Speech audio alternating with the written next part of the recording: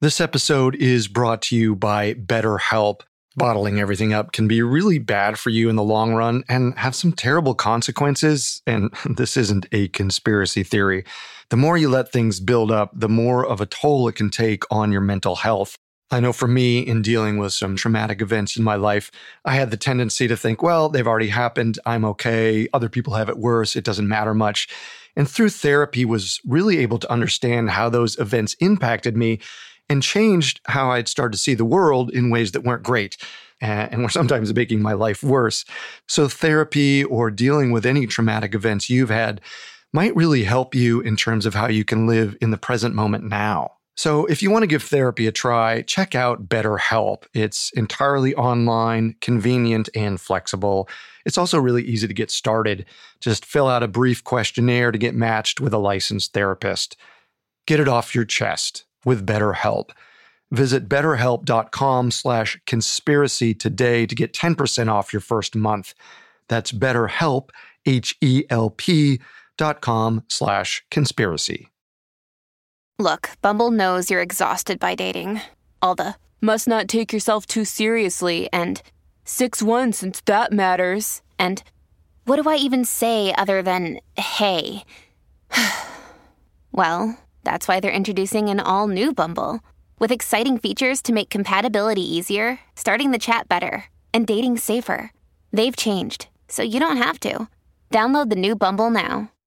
It feels like we're all being told to go on this diet, take that supplement. Ozempic will give you depression, but you know what'll cure that? Weed. Or you could try to balance your hormones. At Science Versus, we're like, what the is going on?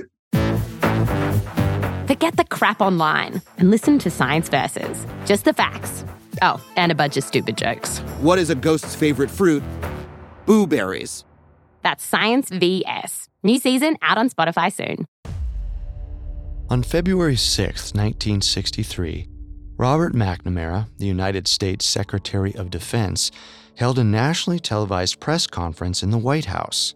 After months of near-constant coverage of the threat that the Soviet Union and its ally, Cuba, posed to the people of the United States, McNamara now had the much more refreshing job of letting the country know that they could rest easy. Just 5 months after the Cuban Missile Crisis, McNamara was happy to report that the danger had passed. This was actually the first time the United States government had publicly acknowledged that there were even missiles in Cuba.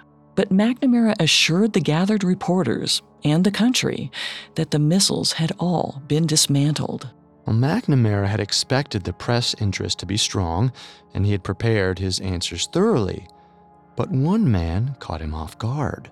Paul Scott, a Washington, D.C.-based reporter, had a number of questions for McNamara about the placement of the Cuban missiles that had reportedly been removed. He had detailed questions about missile locations and density. In fact, he knew specific facts about the whole affair that McNamara had only made public minutes before. As McNamara left and the conference carried on with a routine intelligence brief, his mind was already racing. When he returned to his office, he started making calls to his own staff and to his colleagues in the FBI and the CIA. His message was brief and blunt. Someone needed to keep an eye on Paul Scott. Nearly 50 years later, declassified documents would indicate that this was likely the moment when Operation Mockingbird was born.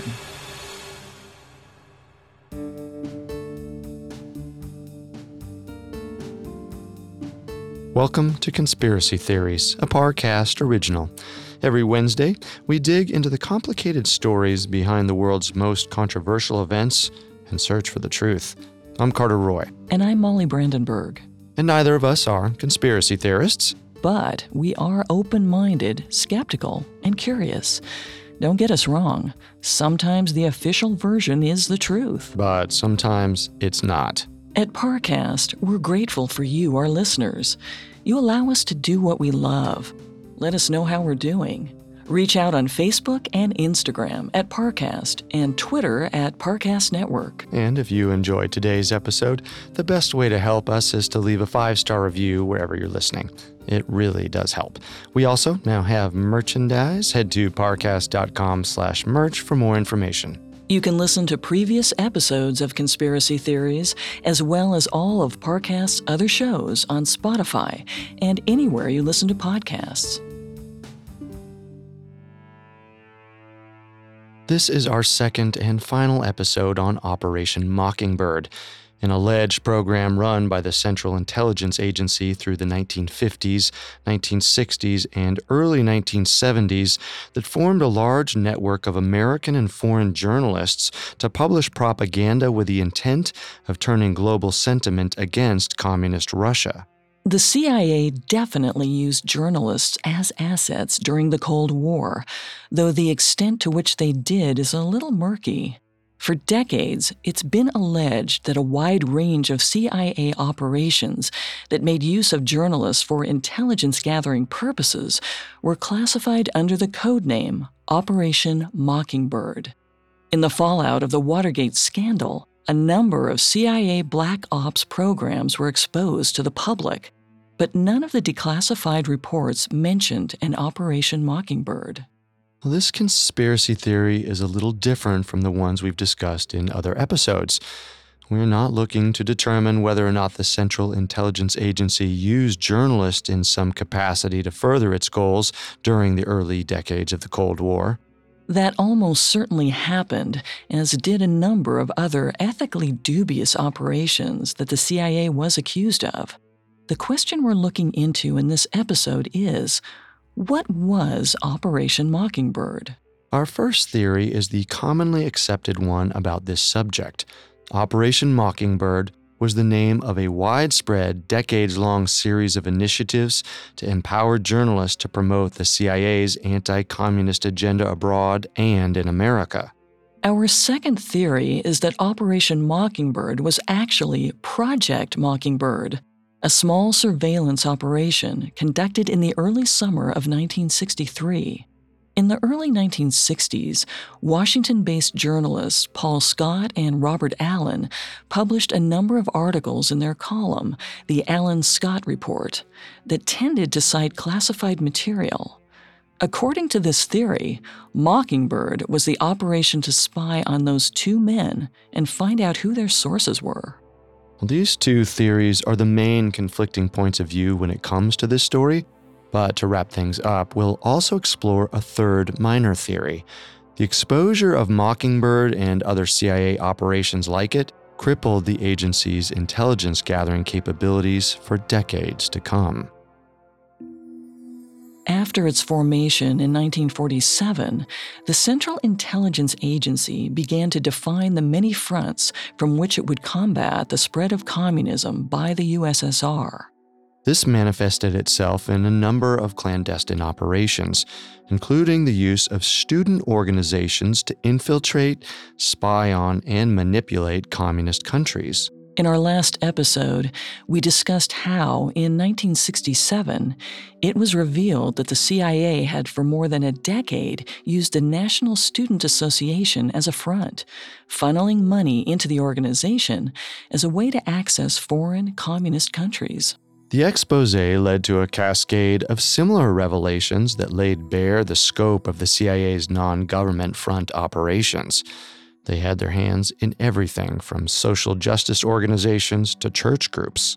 What should be noted here is that the revelations coming out of the 1967 article did not specifically link the CIA to journalists. In fact, the real bombshell on that subject didn't come out for another decade. 1974 saw the Watergate scandal conclude with Richard Nixon's resignation from the presidency. In the fallout, Congress began investigating the CIA and whether or not it had abused its power to run interference for Nixon. The resulting Church Report, a compilation of over a year of testimony and hearings, revealed to Congress the infamous Family Jewels, a series of black ops and illegal operations that the CIA had undertaken. Well, the Family Jewels included failed assassination attempts on foreign citizens and leaders, including Cuban dictator Fidel Castro. It also featured a number of controversial ops in which CIA operatives illegally read the mail of U.S. citizens and conducted dangerous experiments with psychotropic drugs through the MK-Ultra program. Well, much of the report on the Family Jewels was classified, and notably, there was no mention of an Operation Mockingbird in the report. What's more, the bulk of what we know about how exactly the CIA used journalists as intelligence assets didn't come to light until a year after the Church Report was published. One of the biggest sources that directly outlines the CIA's network of journalists came out in 1977. Carl Bernstein, the same reporter who, with Bob Woodward, published some of the earliest articles on the Watergate scandal, wrote a piece for Rolling Stone magazine called The CIA and the Media. The piece starts off with quite the bombshell. Quote, in 1953, Joseph Alsop, one of America's leading syndicated columnists, went to the Philippines to cover an election. He did not go because he was asked to do so by his syndicate. He did not go because he was asked to do so by the newspapers that printed his column. He went at the request of the CIA. Now, Joseph Alsop was an author, former war correspondent, and influential reporter. He was a known public figure, and yet he was working for the CIA. In last week's episode, we talked about how the agency's relationship with the National Student Association hinged on using students to interact with countries that the agency itself couldn't publicly do business with. Even after the 1967 exposé ended the NSA operation, the CIA still carried out this kind of work, only with journalists instead of students. They were, as Bernstein calls them, ambassadors without portfolio. The article even clarified that none of these journalists were working independently. The CIA had the permission and the cooperation of the reporters' employers. This included, but wasn't limited to, the New York Times, the Columbia Broadcasting System, Newsweek, and the Miami Herald. This was a program that dated back to at least 1953, just 6 years after the CIA had been established. Recall from our last episode that one of President Truman's goals when establishing the CIA was to maintain the intelligence network of the OSS. That network included dealings with American journalists who had been embedded with combat outfits during World War II. After the OSS was folded into the CIA, the director of the CIA, Allen Dulles, oversaw a series of informal relationships between agency operatives and working journalists. Bernstein lays out that at the height of its unchecked power, the Central Intelligence Agency had upwards of 400 American journalists working with them. They performed a range of tasks, from giving simple briefs on what they saw when they traveled abroad to acting as go-betweens for the agency and operatives in foreign countries. These journalists would return from stints overseas and literally turn over any notes or pictures they had taken abroad for the CIA to make records of. They would sometimes act as intermediaries, meeting with officers of foreign governments behind the U.S. government's back and relaying messages to and from their CIA contacts. Most damningly, they would sometimes give the CIA approval over the stories they wrote, or they would publish the stories given to them by CIA operatives sight unseen. This was all being done with the full cooperation of the media outlets that employed these journalists. As was ultimately proven to be the case with the NSA, the CIA infiltrated these outlets by dealing directly with the people in charge. To the reporters and the moguls who allowed this to happen, this wasn't an abandonment of journalistic ethics. This was doing one's patriotic duty to defend America from the blight of communism. As Joseph also put it when asked about the program, "I'm proud they asked me, and proud to have done it." During the Church Committee hearing in 1975, the presiding senators repeatedly probed into the matter of the CIA's relationship with journalists.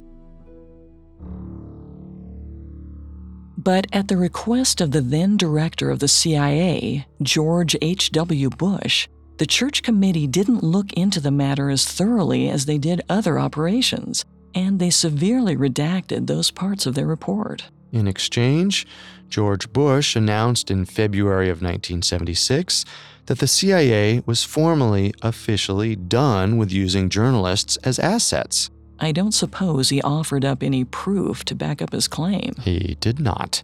It appears his word was good enough. Of course, the most damning thing about this whole affair is, after the Church Committee's reports, no one actually went to jail or was even apparently punished for this gross misuse of journalists. And, more relevant to this theory, not once in Bernstein's 25,000-word piece does he mention Operation Mockingbird. To that end, the theory that Operation Mockingbird was a clandestine, long-lasting operation in which the CIA made use of journalists to gather intelligence on foreign countries gets a middle-of-the-road 5 out of 10 on the believability scale. While this operation ostensibly did happen, it seems unlikely that it was known as Operation Mockingbird. So why then is this the conspiracy that comes up whenever you look into Operation Mockingbird? How did Mockingbird, whatever it was, get embroiled in this broader series of operations? Next, we'll consider the possibility that Operation Mockingbird was much different and much smaller in scale than most believe. Now back to the story.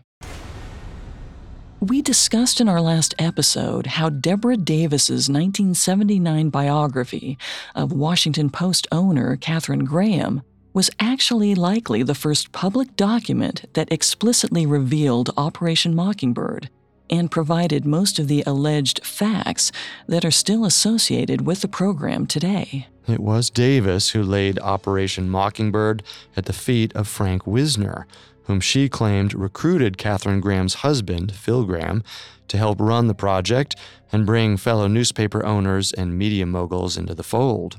With Phil Graham at the helm, a number of other newspapers soon had journalists involved in Mockingbird. They ran pro-American, anti-communist articles that received nationwide circulation. Now, Davis's book was taken off the shelves shortly after publication due to a number of factual errors. Still, her account is likely the main reason we associate the name Operation Mockingbird with this journalists as assets operation today. It's never been outright stated that Davis's account of Mockingbird was wrong, but that could just be due to the fact that, at the time, the CIA had never admitted to having an Operation Mockingbird. But in 2007, declassified documents revealed the existence of another initiative called Project Mockingbird. Our second theory is that Operation Mockingbird is not the alleged widespread operation in which the CIA utilized journalists for intelligence-gathering purposes. Rather, Mockingbird, which was actually called Project Mockingbird, was a much smaller op that involved the surveillance of specific journalists in the interest of identifying their classified sources. This naturally raises the question, how did Mockingbird's real purpose get lost in translation? And as is the case with most of this story, the answer to that question is more than a little muddled due to decades of unsourced rumors and redacted files. But here's a summary of what we do know. The Church Committee, the congressional body formed with the purpose of investigating abuses of power in the CIA, published its declassified findings in 1976.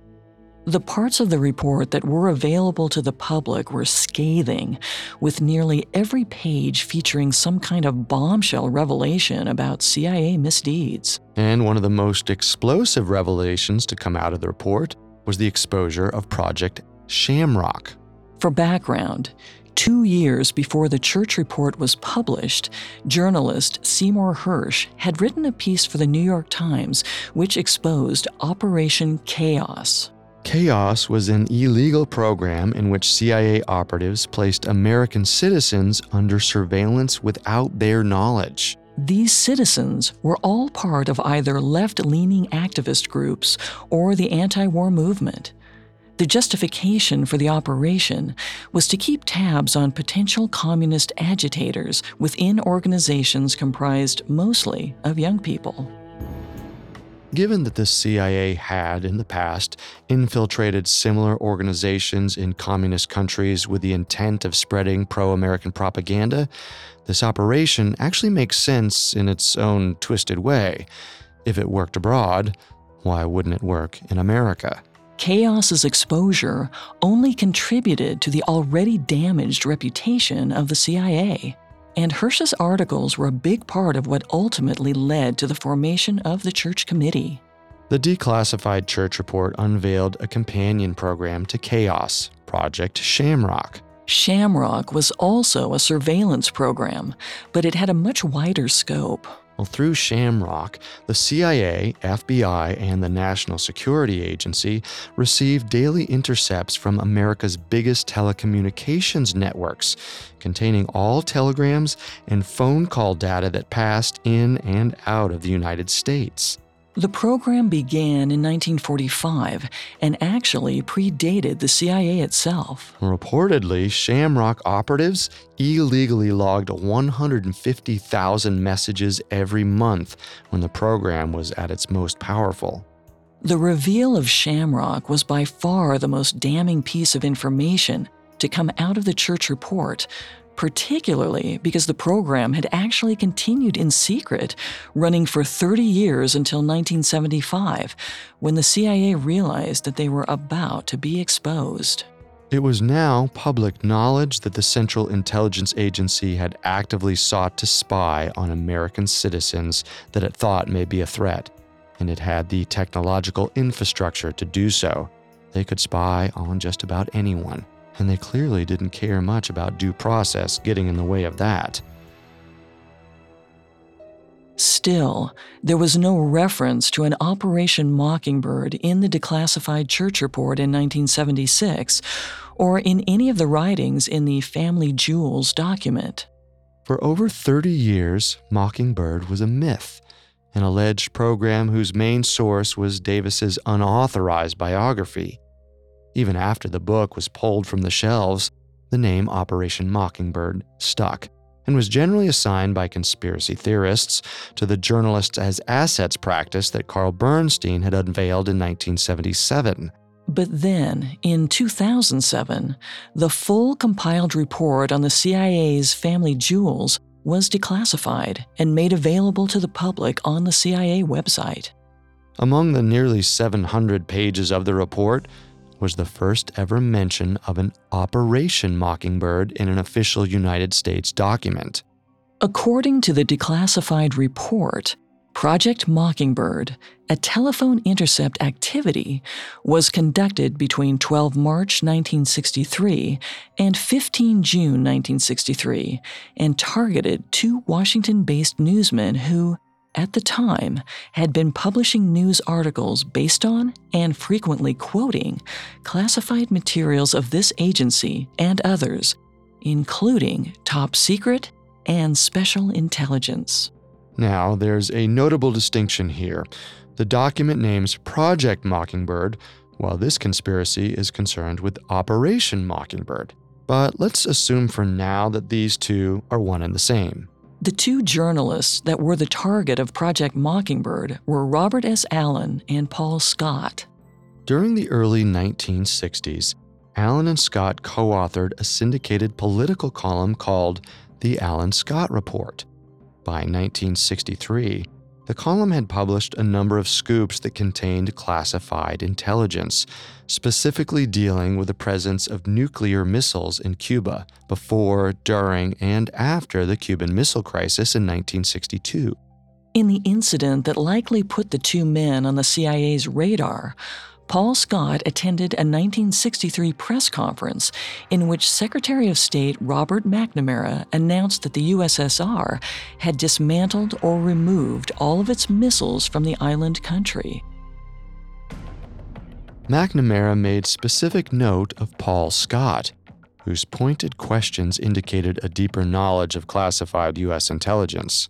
McNamara shared his concerns with other top U.S. officials, namely then Director of the CIA John McCone and the U.S. Attorney General and brother of the President, Robert Kennedy. With McNamara and Kennedy's blessing, McCone authorized a wiretap of Paul Scott and his writing partner, Robert S. Allen. Allen and Scott were clearly getting their information from someone with security clearance, and the CIA wanted to find out who.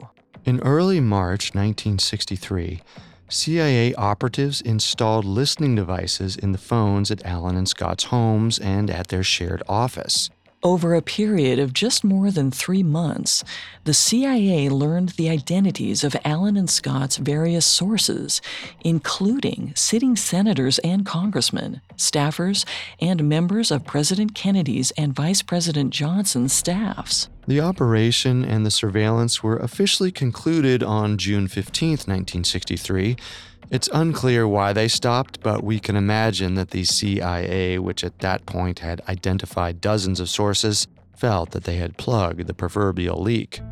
Ironically, the Allen Scott report actually published an article in 1964 about U.S. intelligence agencies that were listening in on the calls of senators and White House staffers. It's more than likely that the two men knew, or at least suspected, that they were or had in the past been victim to a similar intrusion, but neither of them got concrete proof while they were alive. By 2007, when the Family Jewels report was released, Scott and Allen were dead. But Paul Scott's son Jim was alive, well, and quite shocked to see confirmation that the U.S. government had actually spied on his father.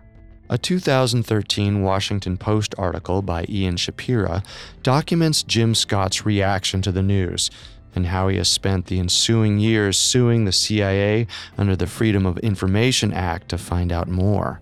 Jim actually recalls talking to a friend on the house telephone when he heard men speaking on the line, which you might recall from the opening of Episode 1. He also recalled a period when his father wouldn't take or make phone calls from their house, which would seem to more or less confirm that Scott and Allen knew they were being watched. Again, the really frustrating thing here is how, despite incredibly damning information concerning illegal actions against private American citizens, no one seemed to experience any kind of punishment or consequences for any of this. Well, the fact that most of this information was classified for decades is partly to blame for that. By the time the rest of the world even knew the truth about Project Mockingbird, the men who had ordered the operation were all dead. And yet, the CIA was and still is non-compliant with repeated attempts to gain more information about what they specifically learned from their 3 months of spying on Allen and Scott.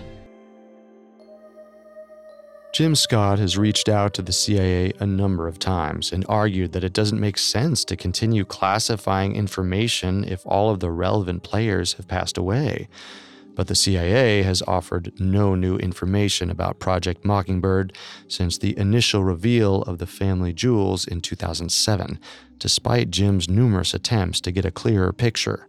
In 2011, Jim broadened his scope beyond just the CIA. He tried to reach someone in the FBI who could help answer his questions. To his surprise, it worked. The FBI turned over a number of documents relevant to Paul Scott. While they likely didn't elaborate on the full scope or intent of Project Mockingbird, these new files did confirm Kennedy's and McNamara's involvement and approval, as well as a memo from J. Edgar Hoover, in which he declined to participate in the operation. It seems like someone would have taken that as a hint. If even J. Edgar Hoover doesn't want to get involved with your shady, illegal project, maybe it's not the best course of action. So it would seem that we can give this conspiracy theory a 10 out of 10. Whether or not there was a broader operation as described by Davis in her book, Project Mockingbird seems to have definitely existed. The CIA spied on Allen and Scott and faced no real consequences for it, despite the 2007 revelation. All of this raises another question as to what the real point of investigating these kinds of conspiracies is. After all, even after hundreds of pages detailing illegal operations were revealed, no one really paid for any of the crimes that the CIA committed. Except, maybe, some did. Next, we'll conclude by looking into the impact Mockingbird's revelation had on the rest of the country's history. Now, back to the story. We've discussed two clandestine and morally dubious operations undertaken by the Central Intelligence Agency. Both of them were very real, but only one of them was confirmed to exist under the codename Mockingbird. This leads to the question of how such a mix-up even occurred in the first place.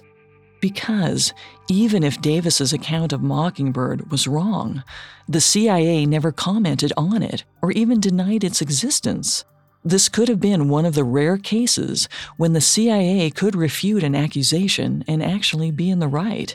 But it seems that by this point, the agency had learned that the best course of action was to just keep quiet and carry on. Even during the agency's lowest point in the mid-1970s, when many of its darkest secrets were laid bare, the leadership seemed to act under the assumption that nobody was ever really going to be punished for any of it. And that is yet another really crazy thing about this story. Despite the CIA's corrupt infiltration of the NSA, its use of journalists to spy on foreign countries, and its illegal surveillance of journalists on American soil under Project Mockingbird, there's been little produced intelligence to indicate that their efforts actually yielded a tangible result. It would seem that the agency was, in a sense, not performing these actions because they were an effective and necessary strategy to combat communism. They were doing it because they knew they could get away with it, and that even if they were exposed, they'd receive a slap on the wrist and face no real repercussions. But that's not what some pundits would have you believe. Our final theory, which is more of a conclusion, is that the exposure of Project Mockingbird and the rest of the CIA's family jewels had a drastically negative impact on the agency's intelligence capabilities and essentially crippled it for decades.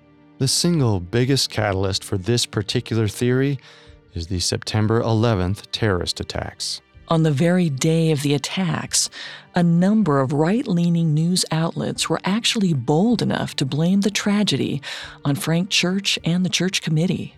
The common line was that the Church Committee had robbed the CIA of its teeth in the fight against America's enemies, and thus the agency had been ill-equipped to interpret intelligence about the attack before it happened. Let's unpack that bold claim with what we know about the aftermath of the Church Committee. The main conclusion reached in 1976, after the Church Committee published its findings, was that the CIA was too deeply linked to the executive branch. As such, the agency was susceptible to being used as a political tool by the president's administration. This was made abundantly clear by the fact that Richard Nixon had directed the CIA to interfere with the FBI's investigation into the Watergate scandal. After the committee's report, the CIA was put under a higher level of legislative oversight, with a number of high-ranking operatives being put into the new position of having to answer to Congress. This was naturally a major shift in the way that the agency operated. Since its inception in 1947, the CIA had successfully used its broad, poorly defined jurisdiction to justify all kinds of illegal and controversial actions. As neither a law enforcement nor a diplomatic agency, the CIA was not held back by the typical rules of engagement, and thus could make up its own rules as it went along. But after 1976, CIA officials were forced to deliver briefs on certain operations. They were given a broad mandate to refrain from dealing in any kind of action or operation that might be deemed controversial. If you've been paying attention up to this point, you can imagine that such a directive would effectively put an end to every single CIA operation. There was a goal for a time of keeping the CIA out of its usual playground of instigating foreign coups or making lucrative deals with drug kingpins in order to further American interest abroad. And yes, while it was surely something of a headache for these CIA officers to actually have to be held accountable for their actions, let's take a look at what the agency got up to in the decades between the Church Committee and the September 11th attacks. Watergate ruined the Republican Party in the eyes of the American people for a time. For the remainder of the 1970s, Democrats held the majority in both the House of Representatives and the Senate. It was the Democratic Congress that initiated and enforced these oversights to the CIA. But with the election of Ronald Reagan in 1980, the political pendulum swung back and put the Senate firmly under Republican control for nearly a full decade. The Iran-Contra affair occurred during this period. President Reagan told Congress that the CIA was working in El Salvador to stop weapons shipments to Nicaraguan rebels. In reality, the agency was actively arming these rebels in the hopes that they would overthrow the current Nicaraguan regime. The revolutions of 1989 led to the USSR collapse, which left the CIA in a bizarre position. It had been created initially to fight the Cold War through espionage, and now its key enemy had been dismantled. But luckily, by 1989, the CIA had its hands in so many clandestine operations across the world that it was not lacking for new enemies. Though the Russia they'd love to hate was no more, they still had plenty of other parts of the world like China, Indonesia, Colombia, and Nicaragua to meddle with. All in all, the CIA that endured through the 1980s and 1990s was as widespread as the agency had ever been, but at the same time seemed to be woefully ineffectual at obtaining, interpreting, and acting on actual intelligence. To name just some examples. During the Gulf War, which took place in Iraq in the early 1990s, the CIA drastically underestimated Iraq's military capabilities, failed to predict the scope of the invasion of Kuwait, and accidentally broadcast to the Iraqi military the names and locations of several of their operatives in the region. After spending years funneling money to the Taliban during the Cold War and the Gulf War, the CIA found itself squaring off with a radical organization throughout the 1990s. The Taliban was responsible for an attack on CIA headquarters in 1993 and the World Trade Center bombing of 1993. In 1995, during the Bosnian War, the CIA inadvertently caused the bombing of a Chinese embassy after it printed the wrong coordinates for a tactical strike. And that's just a handful of chaotic, deadly blunders that the agency caused in the years leading up to September 11th, 2001. Now, this may all be a part of a brilliant ruse. When the CIA fails, it tends to do so very publicly. But naturally, the nature of a preventative intelligence agency is that if it's doing its job, you're never seeing results because a successful mission is one that the public doesn't even know about.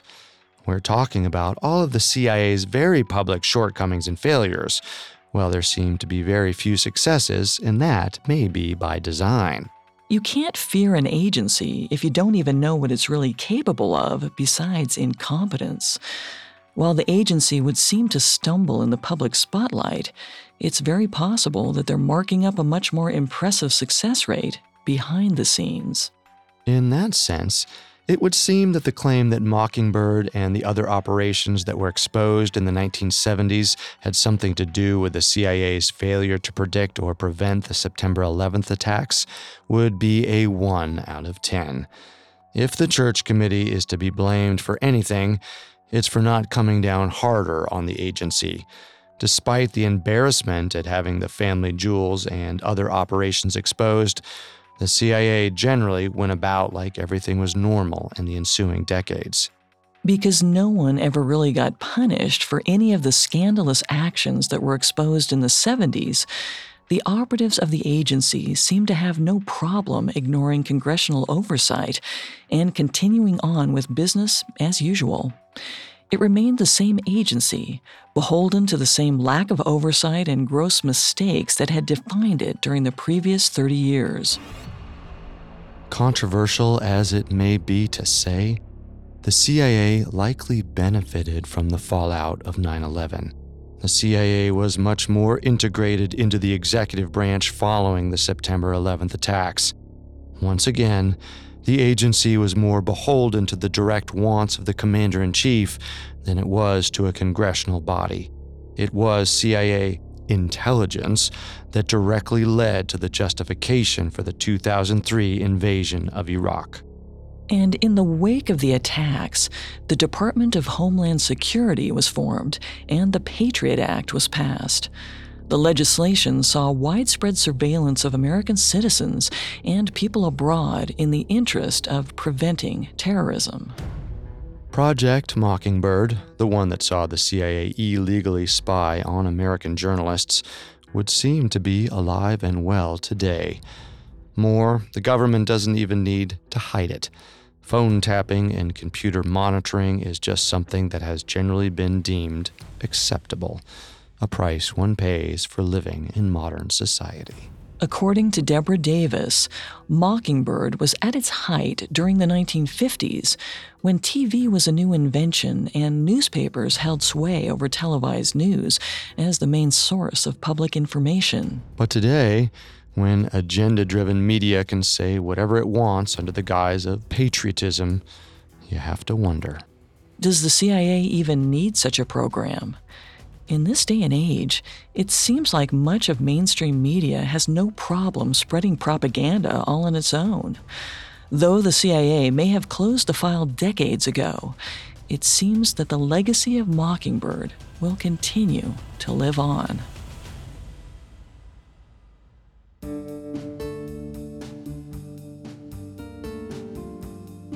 Thanks for tuning in to Conspiracy Theories.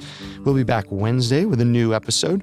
You can find more episodes of Conspiracy Theories, as well as all of Parcast's other shows, on Spotify or wherever you listen to podcasts. Several of you have asked how to help us. If you enjoy the show, the best way to help is to leave a 5-star review. And don't forget to follow us on Facebook and Instagram at Parcast and Twitter at Parcast Network.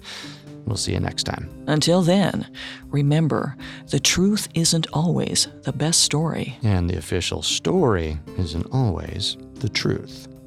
Conspiracy Theories was created by Max Cutler, is a production of Cutler Media, and is part of the Parcast Network. It is produced by Max and Ron Cutler, sound design by Carrie Murphy, with production assistance by Ron Shapiro and Paul Liebeskind. Additional production assistance by Maggie Admire and Carly Madden. This episode was written by Colin McLaughlin and stars Molly Brandenburg and Carter Roy.